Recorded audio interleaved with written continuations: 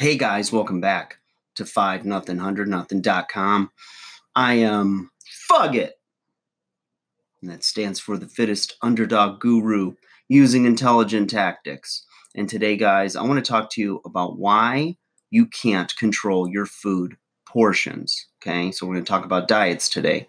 Now, I want to qualify this video. Now, if you're somebody that can follow a point system like Weight Watchers or use a food tracking app and control your calories that way, and you've got success with that, and you don't have what I call trigger foods, foods that cause you to overeat, like certain things that you just need to stay away from because they cause you to eat more than you should in a given meal or in a given day, then if you're good with those things, then this video isn't for you. But I know there's a lot of you out there, and I am in that same group that has a really hard time controlling portions, right? So let's say you go out to dinner and you're trying to use portion control, right? And there's a bread basket, and you decide you're going to have a portion of the bread, and you eat that bread, and it is so good, right? You're like in heaven with that bread. It's so good. You end up going, and then you start just eating more bread. Or, dessert comes and you decide, you know what, I'll just split this dessert with somebody. And so they're like, yeah, okay, I'll split it with you. And then you end up eating most of it because it's just that good and it like triggered something in you and you can't stop eating it, or you just want to have a little bit more. And that wasn't the original plan. And you end up either not tracking it because you don't want to face the reality. And that's why people stop tracking either their points or their calories because they don't want to face the truth. So when they're on point, they're writing everything down, they're tracking it because they're proud of what they've done. And then usually it shows in the evidence of weight or fat loss. So there's a reason for this, and it's hormonal. So you've got primarily ghrelin and leptin. Now, ghrelin, think of it like a gremlin. Okay, it's creating this like famine response, or this hunger. I've got to eat. I'm not full. I'm not nourished. I want to eat more food type of response. And there's certain foods that will trigger that hormone, and they're generally fatty, sugary, or really refined carb, bread type items, starches, type of foods that you'll overeat on. I mean, how many people do you know that are going to overeat on a mixed green salad with tuna? Not very many. Things that are generally very nourishing are going to trigger the leptin hormone, which is a satiety hormone, meaning that your brain's telling your stomach, hey, we're full. Your stomach's telling your brain, rather. So there's definitely a hormonal effect of food, and there's DNA that some people just aren't having that ghrelin hormone triggered, and they can have just a little bit of something and they're fine, and they don't really desire anymore.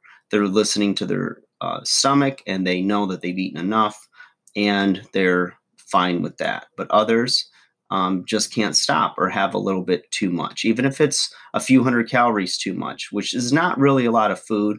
When you start to look at portion sizes and calories, it's really shocking. Just look at a serving size of cereal, how many carbs are in it, and think about how much cereal, if you eat cereal now, or maybe when you were younger, how much you really eat. And the same with like even a carton of ice cream, half a cup or whatever it is for a serving. You're like, I didn't measure it. I just got the pint out, sat in front of my favorite show, and before I knew it, I was scraping the bottom, right? How many of us have done that? So, at first you set up safeguards. You decide, okay, I'm going to just get my portion of dinner, which is going to be a balance of some type of protein, maybe a vegetable or salad, and then a starch like a potato or something, or some rice. And I'm going to put everything else away, so I'm not tempted to go back for seconds. Okay, so you've measured out your food. You may have weighed it, may not. You might have used portion control, looking at the size of the portion and saying, okay, it's the size of a clenched fist or the palm of my hand, and that's all I'm going to have. And you put away the rest of the food. So now it's inconvenient, and you're going to appeal to your laziness, so that you don't go get more of it.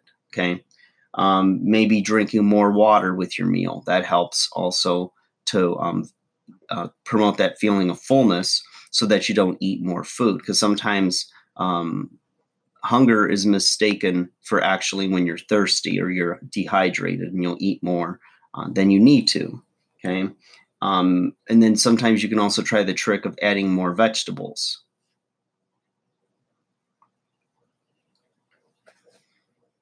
Adding more vegetables to your meal. And when you do that, eating those eating those fibrous, I hate to say 0 calorie carbs, but 0 calorie foods. But, a lot of times, especially green vegetables are going to be very low in calories. Or I was going to say calorie spare, same thing. And, when you fill up on that, you're less likely to eat another piece of bread or more rice or more potatoes. So, there's little tricks within, trying to still keep a balanced macronutrient profile, meaning your three primaries being the protein, carbohydrates, and fats. And it works for some people. They can do that and they're fine with it. And others have to go to what we call more of an elimination diet, meaning that you completely take a macronutrient out of the profile. For instance, how I'm on ketogenic diet right now. And with that, it's the elimination of most carbohydrates.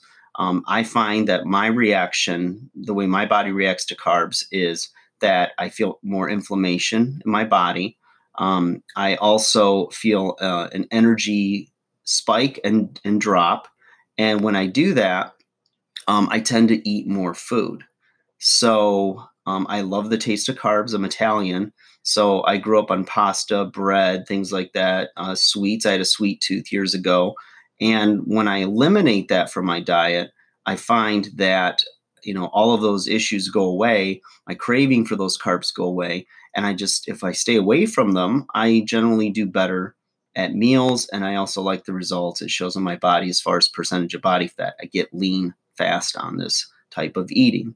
So, before you choose or before you judge somebody else for their diet or what they're doing, I think there's some self-examining you can do and look at patterns, behaviors, stage of life, body weight goals, and, make some intelligent decisions based on how you respond to food and psychological and physiological triggers that lead to such. So I hope that helps you guys out.